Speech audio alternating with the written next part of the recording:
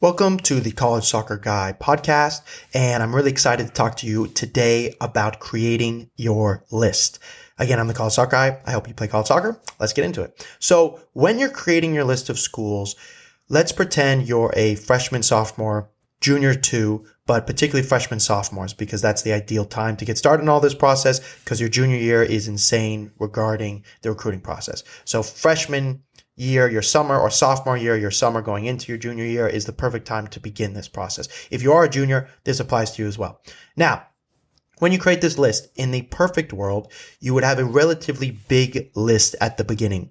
Could be 100 schools. Now, maybe you're going, I don't even know how to pick 100 schools. I don't even know what schools I can choose from. Well, in the College Soccer Guy program, which we can get you sorted out with later, I have basically built a website that allows you to look up every single school by chat, by division, by gender, by major, by everything. And it takes 3 clicks and I can get you that sorted. If you give me a call, we can sort that out for you. But so that's like the easiest way to create the list. Otherwise, you can use Google. If you use Bard, B-A-R-D, which is basically AI Google, and it can help you create a list of schools if you give it like a prompt such as, I'm looking for Division I schools that are in these regions with this GPA.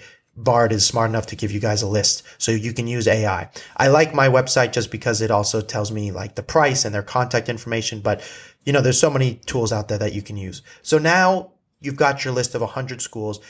Part of that list has to be decided by your major. And that's really what this website does, is it allows us to look through every single school and go, which are the schools with environmental science, psychology, business. Luckily, most schools have business. But if you're an engineer and you're in electrical engineering versus mechanical engineering, not every school has both. So that's really how you want to pick your list of schools, is by your major. Then, of course, you can get into regions and whatnot. But this is the number one rule I tell everybody.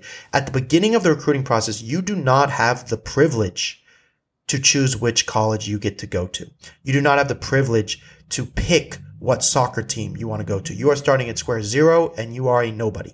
Now, I say that with love in my heart, because if you understand that, you'll be much more open-minded about creating that list of 100 schools, many of which those schools may not be at the top of your list. When I work with my students, I create a custom list for every single student based off of the conversations I have with them on the phone, which is partially why I have us do a free call together. So that way I can start putting together, you have these interests. These are coaches I'm thinking of that would fit your style of play based off your video. These are coaches that we need their interest in order to get the interest of other coaches. Leveraging and getting to know many coaches is really important in this recruiting process. So we need everything at our disposal to make sure your list is amazing. So let's say now you've got this amazing list. Either I've helped you with your list, or you've gotten help on your own, or you've done it on your own, or you used the College Soccer Guy program to make your list. So what do we do with that fantastic list now? So the first bit is we're now going to create the email. But before I jump into describing that email, on your list, I want you to know that when you're picking that list, you should pick schools you've never heard of. Almost, you could even close your eyes and go, I'm going to pick this school. If you don't know what you're doing. Obviously, if you want me, I can tell you exactly what to pick and everything. But if you're just like, I need to do this, just literally pick a bunch of quote unquote random schools. The reason is 2 things. One, you never know, because like the school I chose, Valparaiso, I never heard of Valparaiso, and I picked that one in the dark. And it was my favorite school, and I loved every second of it. I moved from Malibu, California to Valparaiso, Indiana, and I got a full scholarship, and it was amazing. If you're willing to go out of state and go to private schools, there's much more money on the table. And creating your list can be overwhelming. So what I tell people is do a crappy first draft. Just pick a lot and you're not sure which ones those are. Now, if you're like, I have amazing grades, right? You have above a 3.8 GPA, then you may be saying to yourself, well, I'm only going to pick the top academic schools. And this is where I would pause you for a second and remind you, remember, you're a nobody. You're starting at square zero. If, as you're doing the recruiting process, a school says to you, how is the recruiting process going? Say it's Tufts or say it's Dartmouth, right? Top academic schools. Say, how is it going? And you go, well, this is like the first call I've had and this is the first email. They're going to be like, whoa. Maybe I misjudged this kid. They're going to get very skeptical, like a scared horse almost, being like, I was drinking out of this water, but now I see all the other horses aren't near the water. I'm going to back away. And then they're going to get really uncomfortable.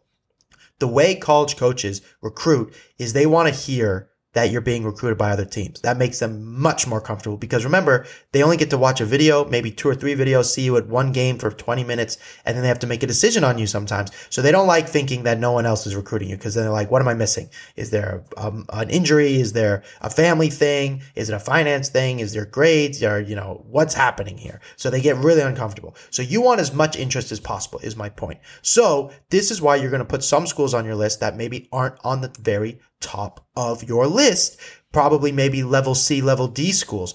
Like with my students, I'll have them put schools that I know of because I've been doing this a long time, but they've never heard of. Then, like, for example, Haverford, which is a really good Division III school, but maybe one you haven't heard of. They compete against Johns Hopkins, Carnegie Mellon's on a pretty much yearly basis.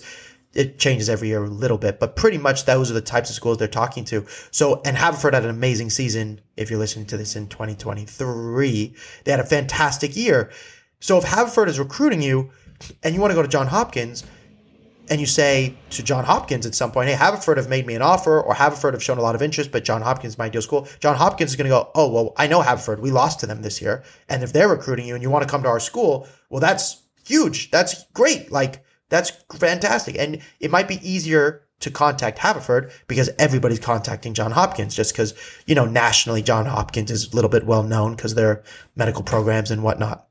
So, and Haverford and Swarthmore, and these are amazing Division III schools that, most of you guys, when you're picking your list, whether you're a parent or a student, you're like, I've heard of that school, so I'll put it on my list. And guess what happens? Pretty much everybody puts the same 15 to 25 schools on their list. And then all of those kids email all of those coaches. And then, sometimes you get picked. And then frankly, they can only pick so many. There are 800,000 high school soccer players.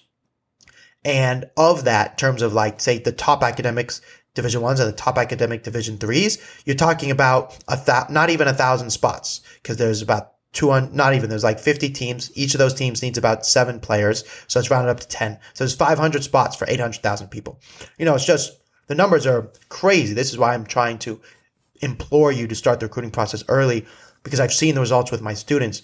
We have right now a few of them who started as sophomore year and they were, first of all, getting messages from D1 coaches even when they necessarily weren't supposed to. Just like, sounds good, nice to meet you, not necessarily recruiting. But now they're likely to get a call on June 15th of their sophomore year because they started their freshman year. And you guys, some of you are wondering when you call me, you'll be like, hey, how come that kid's being recruited and I'm not? Yeah, sometimes it's luck. This person knows this person and they get recruited. But in my own career, I said to myself, look, I'm not the biggest. I'm not going to get recruited just out of the blue. That's not my soccer god angels. But if I work really hard and I'm proactive early, then I can beat the status quo. And as somebody who was playing AYSO B team until I was 12, and then I was playing JV soccer as a junior, that's what I eventually did. And I eventually turned pro because I got to play college soccer. So I'm a big believer in you have to take this journey into your own hands. And if you do that, then you have the best chance of reaching your goals. You still may not reach them, but you'll have the best chance. And that's what I do is I give you guys the best chance by teaching you what to say, how to say it, what schools to put on your list, why to put those schools on your list. So that way you'll have a better chance of getting recruited down the line. Now, for those of you who are like, hey, I have my list. What do I do with it now? The next stage is, particularly I'm going to say you guys are sophomores or juniors in this listening podcast, is I want you to start drafting emails to those schools. Let's pretend you're a freshman as well. It doesn't really matter if they can't respond to you. Okay, they're taking notes on you. That's how they get to know you. That's how they make calls on June 15th. They've been coming to your games secretly, or maybe they're not coming to your games at all, and you need to let them know you're coming. And at that age, if you're not playing at the higher level club teams, which we talked about in the last podcast, then you're in trouble because they're not coming to you like ever. So if you want to break the status quo like I did in my own career and we've since done with over 100 students, then you have to be proactive. You have to go after them. And I think that term gets thrown out a lot. Like all of you guys know you have to be proactive. Write an email. The coaches aren't going to find you. That's not really what I'm saying. I'm saying I need you to be strategic. I need you to be specific. You can't just say, here's my video, coach. You need to say, coach, here's my video. I'm planning on coming to your college ID camp on these dates. May I have permission to do so? And the reason we write it like that, I'm going to explore a lot more in the next podcast here. So Again, if you want more help in this college recruiting process, let me know. I want to help you as much as I can. You can schedule a call. We also have some other platforms that we're working on as well that will at least help you get guidance like right away, even if you're